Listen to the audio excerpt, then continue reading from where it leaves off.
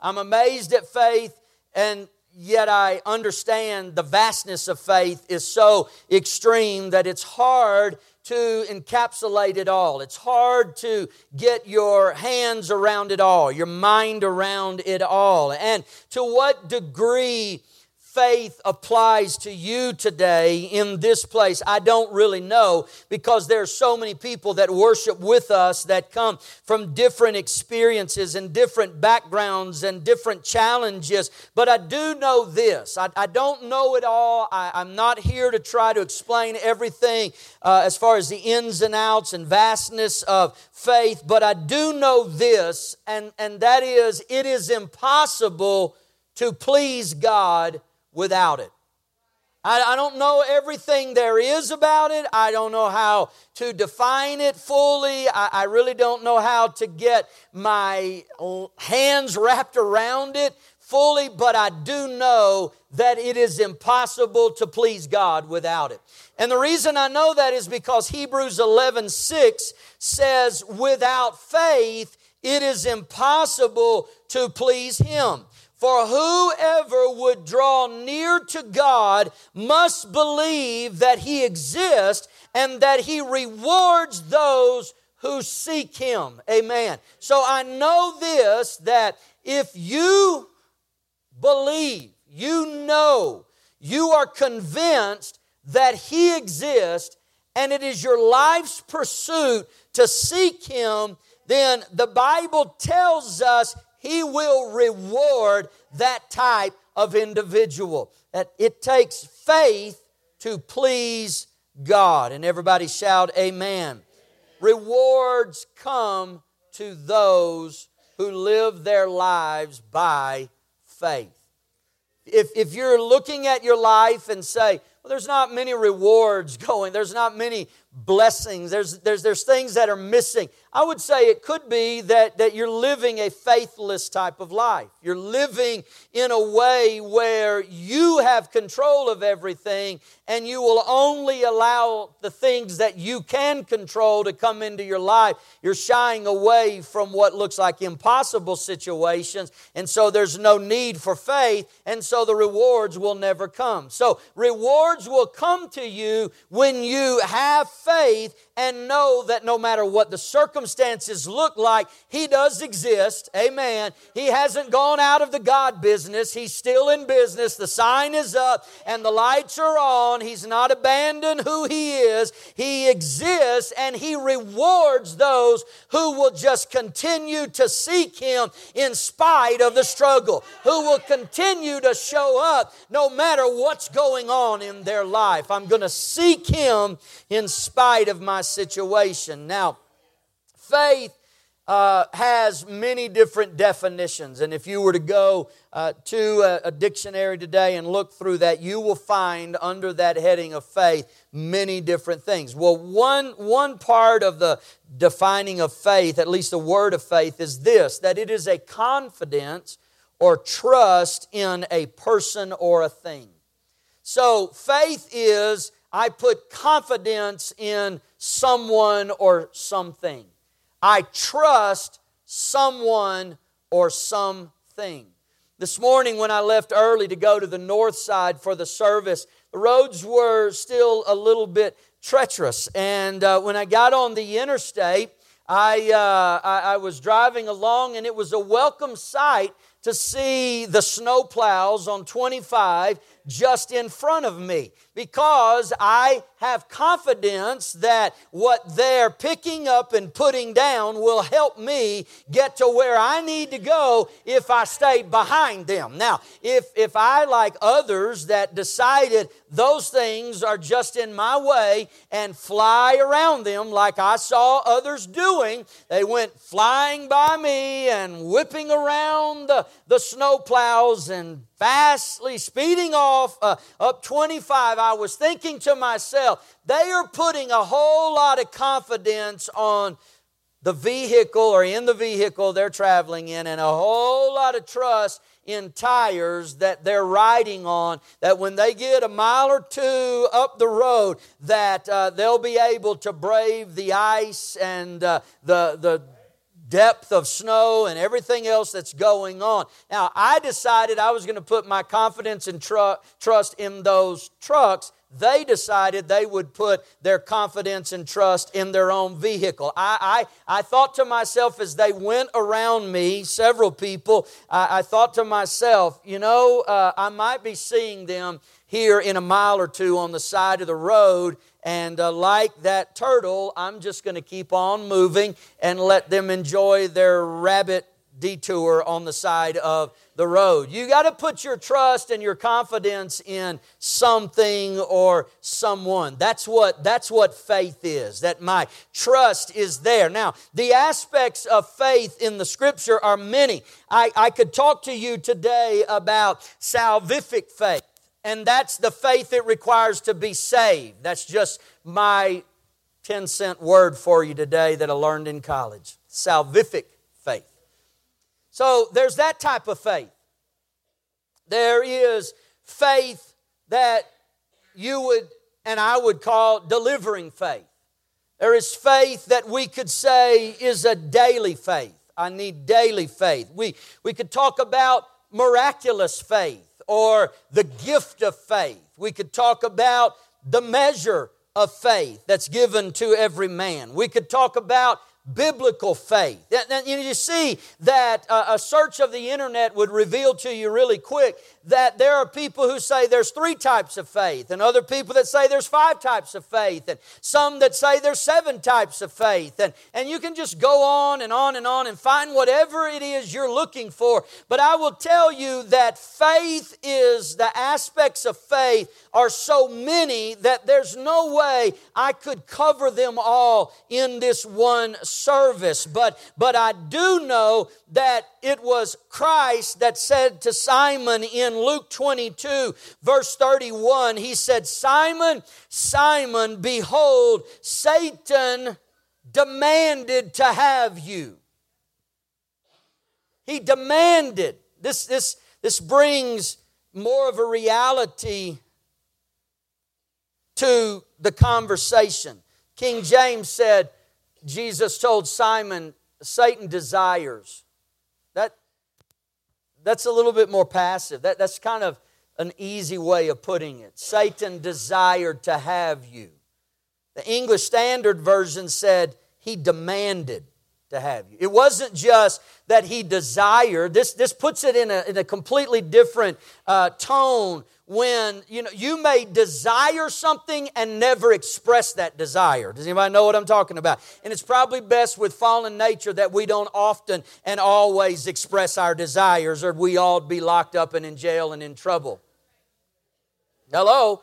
Because you desire to take someone out for what they did. You probably shouldn't do that. You desired something that wasn't yours. You'll probably spend the rest of your life in jail if you do that. So desiring is one thing, but demanding is something else. Demanding is, I'm not going to be quiet about this and hide somewhere. I'm going to show up and make my declaration and draw my line in the sand and say, give it to me. This is the type of thing that happened when Jesus gives the story about the young boy that decided, or young man, that he wanted his inheritance now. I don't want to wait. I want it now. Give me my inheritance. That's demanding something. Give it to me now. And so the writer said that Jesus, speaking to Simon, said, Satan demanded to have you. He demanded. He showed up and said, let me have Simon. Give me Simon Peter for a few days. Let's see, kind of the same deal that happened with Job, the same.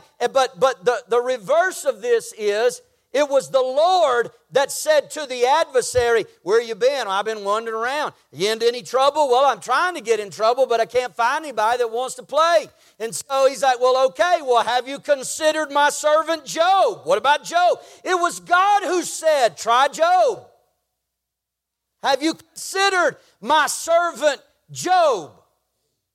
Well, no, I haven't, because I know you got your hand on him and there isn't anything I can do to him. So that's no fun at all. And he said, well, if you'll remove your hand off of him, if you'll leave him alone, I guarantee you I'll cause him to fall. So when you see this in the Scripture, you have to understand, Jesus is saying to Simon, Satan demanded to have you. He singled you out. And this is what he wants to do to you. He wants to sift you as wheat. He told me what his plan is. He laid it out and said, he's going to get a hold of your life and literally wring you out like a rag doll and do everything he can to shake your faith and to steal your confidence and destroy you. But Jesus said, I prayed for you that your faith may not fail. Jesus didn't say, I told him, no way, that's my favorite disciple of all. Well, no way, because I'm setting him up to preach the gospel message in the 2nd chapter on the day of the outpouring. Oh, no, not Simon. He's the special one. I have things destined for him. You can't have him. Why don't you try one of these other guys? Doesn't tell us that the Lord said, you can't have him. You can't touch him. You can't try him. You're not going to. He just said, hey, Simon, he said he wants to sift you as wheat, and without going into all the details, I gave him permission. Hope you enjoy the ride. Now, sometimes when you think God is in the business of always keeping us from struggle, you need to go back and read again. It was God who said, have you considered my servant Job? It was God who didn't say, you can't touch Simon. There you go. But this is the next line. He said, but I prayed. I prayed for you that your faith may not fail. And when you have turned again, strengthen your brothers. Peter said to him, Lord, I am ready. Bravado. Beating his chest. Right on the heels of the Lord, saying, you're fixing to go through hell, buddy. I hope you enjoy it. He says, me, I'm glad you chose me.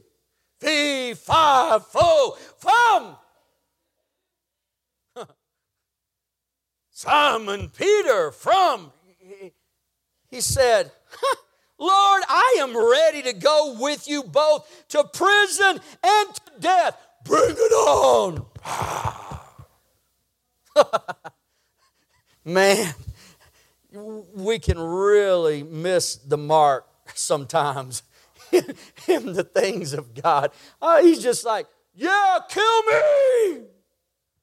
Prison, yes, I'm ready. Jesus says, I tell you, Peter, the roosters, I smell the blood of and Jesus said, a barnyard animal, before he even wakes up and clears his throat, before the rooster even crows today, you will deny me 3 times. Prison, death, I'm ready. And he said, a chicken will not even get out of bed good before you have already denied me 3 times. Man, talking about putting somebody in their place. I mean, he was ready to, prison, guards, death, swords, armies, and the Lord brings him down to a barnyard animal and says a chicken is going, before he even gets it out good in the morning, you're already going to have denied me 3 times. Man. See, he knows us better than we know ourselves. All right? Now, he could have said, but I prayed for you that you would have salvific faith. I prayed for you that you would have delivering faith. I prayed for you that you would have daily faith. I prayed for you that you would have miraculous faith.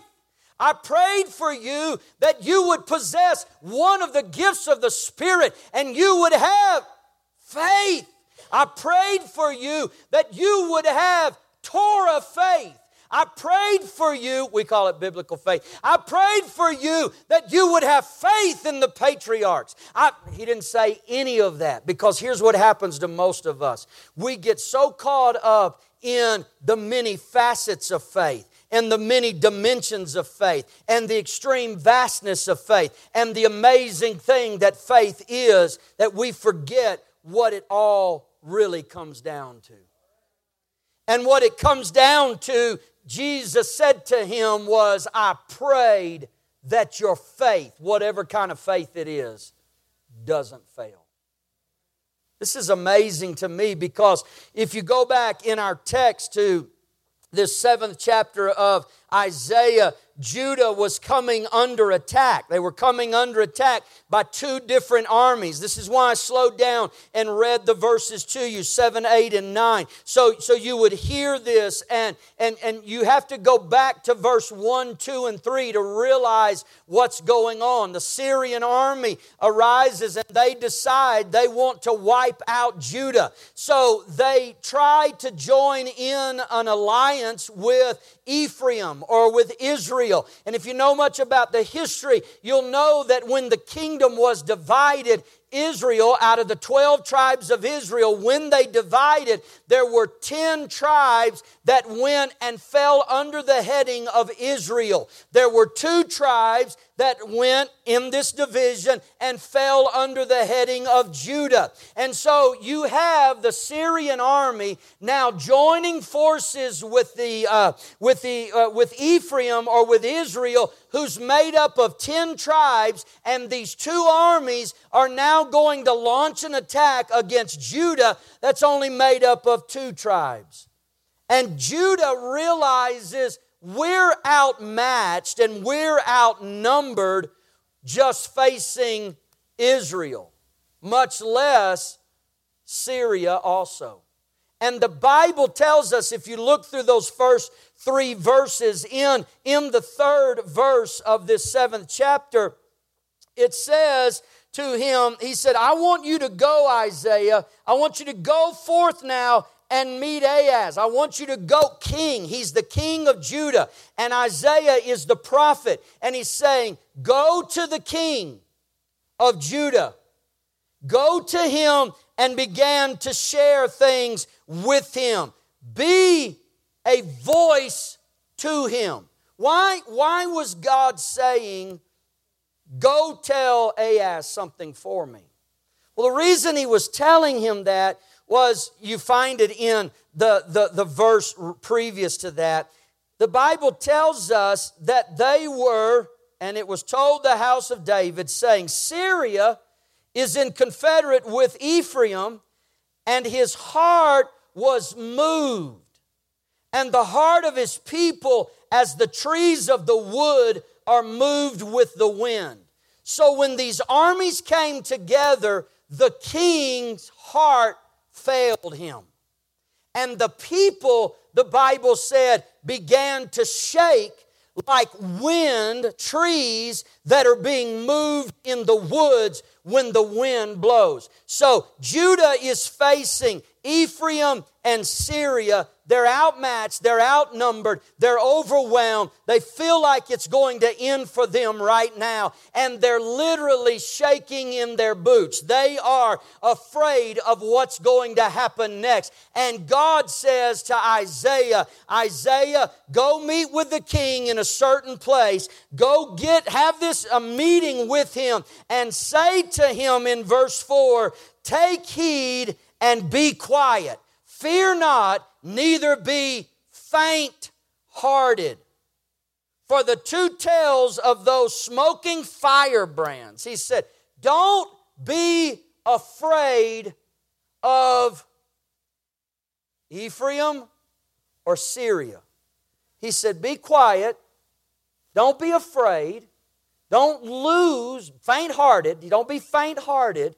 Don't give up in this moment. Don't quit in this moment. I like the way it says it in the English Standard Version. I'm going to read it here. It says, and say unto him, or that's the King James. Let me read it from my notes. It says this.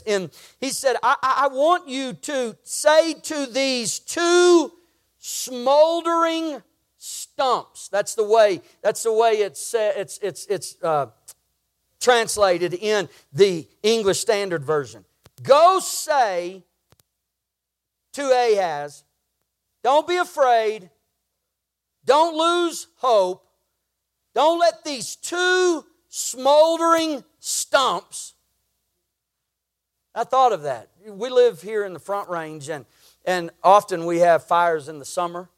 And isn't it amazing how when a fire begins, that it gets to this flash point where it just jumps highways and jumps ditches, and all of a sudden it starts consuming hundreds of thousands of acres of trees and property and homes and million-dollar homes. They're engulfed, and people are grabbing things and running and trying to just a few possessions that they may can take with them. And we see, and this is, I'm saying that because I want you to see, we see the smokes. We're affected by the smoke. A fire will be taking place a state or two over, and all of a sudden our skies will cloud up and the smoke is there. Those are forest fires at flashpoint that are just consuming hundreds of thousands of acres, and there's nothing really to do but to try and get ahead of it and dig ditches and try to get some kind of containment going on. But this is what happens to us.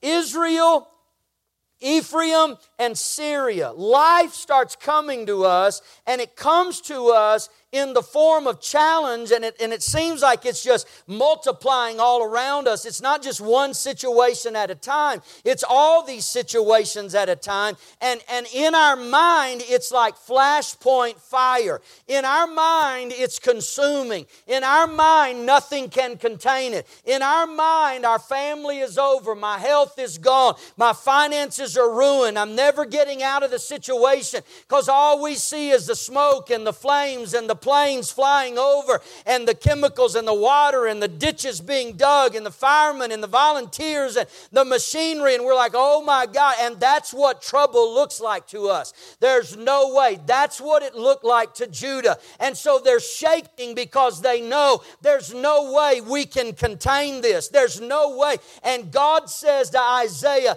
go tell Ahaz and tell the people that in my eyes, they're nothing more than a smoldering stump. It's not a whole Front Range full of flame and smoke and imposing force, but it's just, have you ever seen a stump that you try to get out of the yard and you try to take it out and you pour kerosene or you pour whatever it may be on it, and before long it's just smoldering there. It's not big flames. It's not jumping the driveway, getting over to the neighbor's yard. It's just a little bit of smoke that he said, in my eyes, that's what those armies look like. See, we're saying, imposing. Yellowstone, wiped out. Estes Park, wiped out. Everything is gone. And he's saying, are you kidding me? Go tell them not to be afraid. Go tell them not to be faint-hearted. Go tell them to take courage. Because as far as I see it, it's nothing more than a smoldering stump. It's just something that's so easily managed. Now, Judah is stressed. They're worried. And God's saying, don't let this fear strip your faith from you. Don't let this struggle take your faith from you. Because I'm going to do a work like you have never seen. He goes in verse 7 and he says this. I'm jumping down here quickly. He's saying, thus saith the Lord God, it shall not stand, neither shall it come to pass. These armies they're amassing the troops. They're lining up for battle. And God said, tell them it's not even going to stand. Tell them it will not last. Tell them it's not coming to pass. You say there's no way around it. There's no way to change it. And God's saying, I have a way of causing it to never even start. So it doesn't matter what the enemy is saying. It doesn't matter what the enemy is doing. This is not going to come to pass. He said, for the head of Syria is Damascus, and the head of Damascus is Rezin. And within 65 years, Ephraim will be shattered from being a people. He said, they look so strong right now, and they look like they're in charge right now, and they look like they have it together. But let me tell you, from my perspective, within 65 years, Israel will be shattered, and they will be scattered, and they will not even be a people as you think they are right now.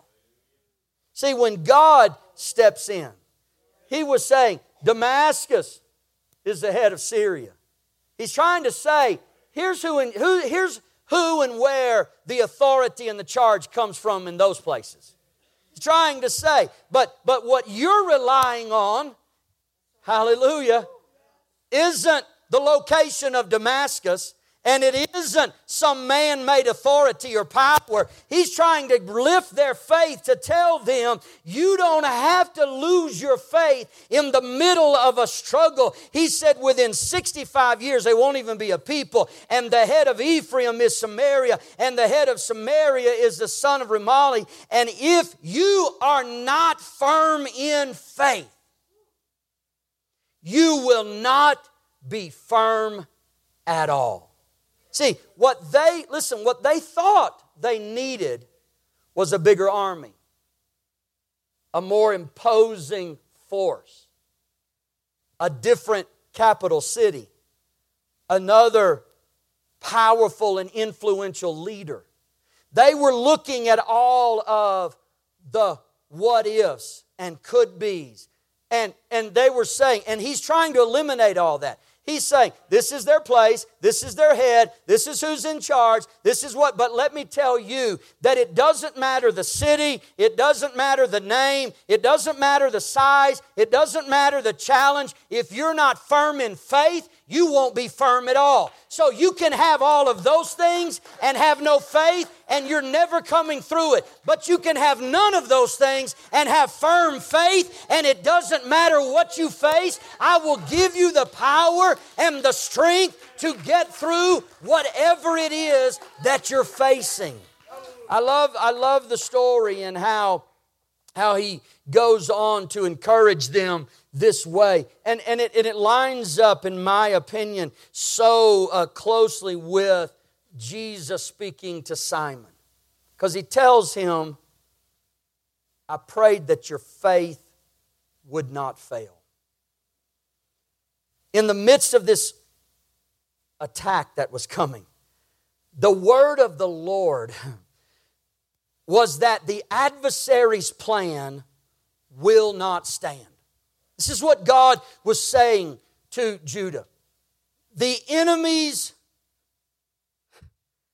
desire and plan and their attack, it will not last. He was saying to them, you will survive.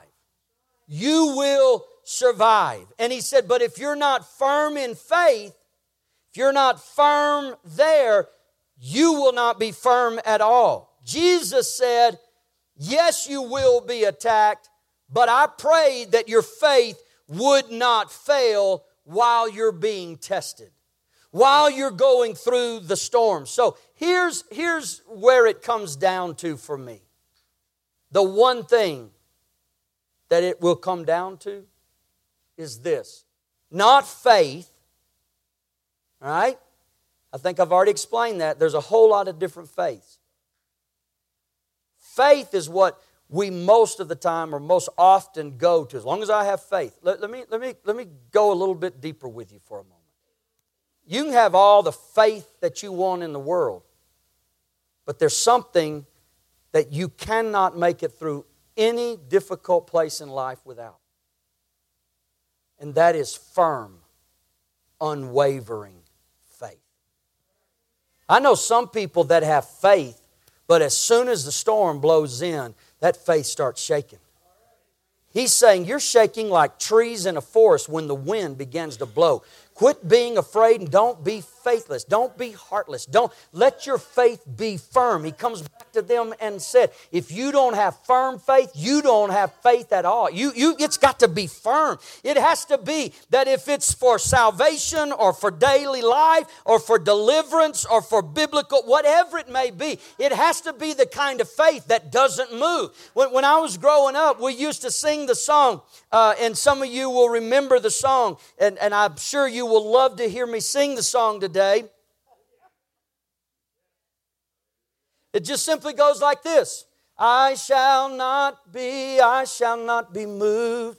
I shall not be moved. Just like a tree that's planted by the waters, I shall not be moved. Glory, hallelujah, I shall not be moved. There's about 100 verses to that. Glory, hallelujah, I shall not be moved. Just like a tree planted by the waters, I shall not be moved. Though my friends forsake me, I shall not be moved. Listen, I've got all of them down, so if you're just staring at me, I'm not blank. I do know. Though my friend, it's there. Friends can leave. I'm not going to be moved. I'm going to be like a faith. Some people say, I've got faith, but I don't. Then have firm faith. Have the faith when the doctor says there's no hope. You just say, but wait a minute. Wait a minute. I know what the report is, but I know who is the healer of all of my diseases. I have a faith that will not be shifted, a faith that will not be moved. I have a faith that's not going to be uprooted. It's a firm faith. I was raised in the home of a father, a man of faith, who lived faith, breathed faith, walked in faith, operated in faith, believed faith. It was exemplified before me every day of my life. Every kind of aspect of faith you want to come up with. My dad probably encountered it at some point or another. But I promise you, what matters more than anything else is that you have the kind of faith when impossibility is in front of you. You say, this is not going to move me. This is not going. Well, nothing is lining up in your favor, but firm faith says, when I don't see it, God is able to do it, and I can never please Him without that kind of faith. Faith is the substance of things hoped for, the evidence of things not seen. Faith keeps you in the fight. There's 3 boys facing attack. They're prisoners in a foreign land. They're captives in Babylon, and Nebuchadnezzar is saying, bow or burn. And everybody around them is back. When you hear the sound of the music, bow. We're not going to do that. Well, turn the fire up. Let the furnace burn 7 times hotter. That'll get their attention. Firm faith says, O King, we are not careful to answer you in this matter. I mean, think about that one line. Firm faith is, I'm not afraid to answer you when the fire is 7 times hotter. I'm not careful. See, this is what we do. We negotiate, back down. Well, if I don't push as hard. And they said, we're not careful to answer you in this matter. We're not afraid. We're not hiding behind anything. Our God is able. If He chooses not to do it, fine, but He's still able to do it. That's firm faith that just says, turn it up as hot as you need to get it. Because our God is able. That's the kind of faith that is unwavering. Don't let, when you're sitting across the desk from the counselor or from the financial advisor or from bill collectors or from the bank or from whoever it is, to sit there and say, but wait a minute, God said He was going to open the windows of heaven. And God, that's firm faith. That's just not any kind of faith. That's faith when all the reports are negative and everything's coming against you. Firm faith says, I'm not going to be moved. And He said to them, if you don't have firm faith, you don't have anything firm at all. And Jesus said to Peter, I pray that your faith stays firm. I pray that your faith doesn't fail, because the night will get dark. You can't change all those other circumstances going on around you. You can't fix all those things, but the one thing you can do is stand strong. That's why the Bible says, when you've done all to stand. I mean, do I have to preach all day for some of you to get the point today?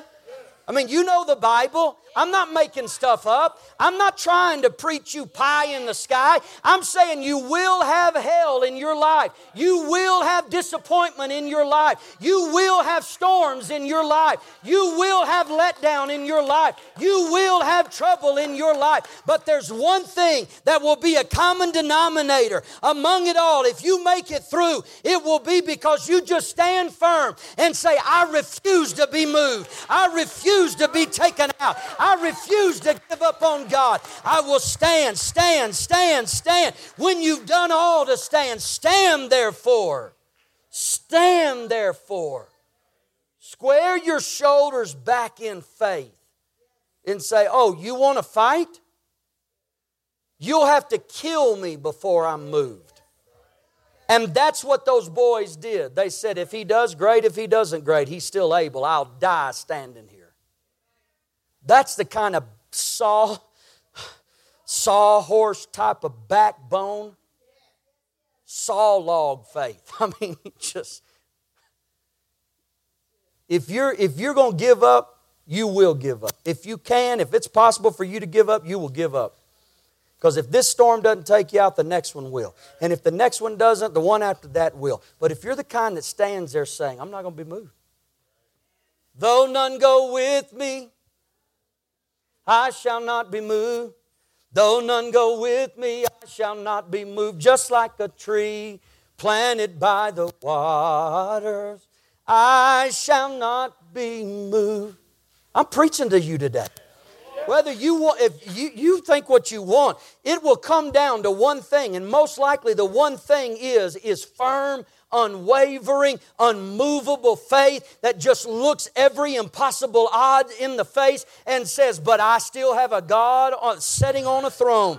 And I know it looks bad, sounds bad, feels bad, but God hasn't counted me out, and I'm not counting Him out. He can come through after the fact and turn the whole thing around. Put your hands together and somebody give the Lord a hand clap of praise today. God, give us firm faith. God, give us unmovable faith. God, give us the kind of faith that it will be, in most cases, the only thing that cannot be replaced with something else. It's the single key that works in every situation. Firm faith. I challenge you to activate it in your life. Activate that kind of faith. Not wishy-washy faith. Firm faith. I believe it. Take me out if you need to, but I'll die believing it. This is firm. This isn't going to be moved. My feet are planted right here. Amen. Your mind will be tested. Your heart will be tested. Your life will be tested. Your finances will be tested. Your spirit will be tested. Your marriage will be tested. Your relationships will be tested. Anybody? Your careers will be tested. Come on. Every part and everything in your life will be tested, and it'll continue to be tested. But those that just dig in and set their feet and say, God, give me firm faith. Give me the kind of faith that doesn't bend. Well, I've got to make this allowance. No, you don't. Well, yeah, I got to allow for that. No, you don't. Well, I got to compromise that. No, you don't. Because if you start allowing and compromising and moving and shifting, you will never make it through the storm that comes. But if you just say, well, looks like we're going to be here for a while. You know, the devil's a chicken. Why didn't he want to mess with Job? Because there was something about Job when the closest people to him were saying, just curse God and die. He said, you speak so foolish. The Lord gives, the Lord takes away. I'm going to stand right here. Blessed be His name. I mean, that's why the devil didn't want to fight him. That's why the devil did, because he was like, what am I going to do? He said, I strip everything away, take everything away, destroy his family, his finances, his wealth, his name. I take it all from him, and he's still standing there. Though the skin worms, that's firm, unmovable. And this is possibly, to me, one of the most incredible, if not greatest statement of faith in the entire Bible. He says this, though he slay me, yet will I trust him. See, because faith is confidence or trust in someone or something. And he said, kill me, but my trust is in him. Do whatever you have to do, but my confidence is in him. If I draw my last breath, scratching with broken pottery on these open wounds, I still trust him. God, give us that kind of faith. Give me that kind of faith. Give me that kind that doesn't bow and doesn't bend and doesn't buckle and doesn't throw in the towel and doesn't run and doesn't quit. Give me that kind of faith. Anybody want to step out from where you're standing and come and stand with me today, or kneel here, whatever you feel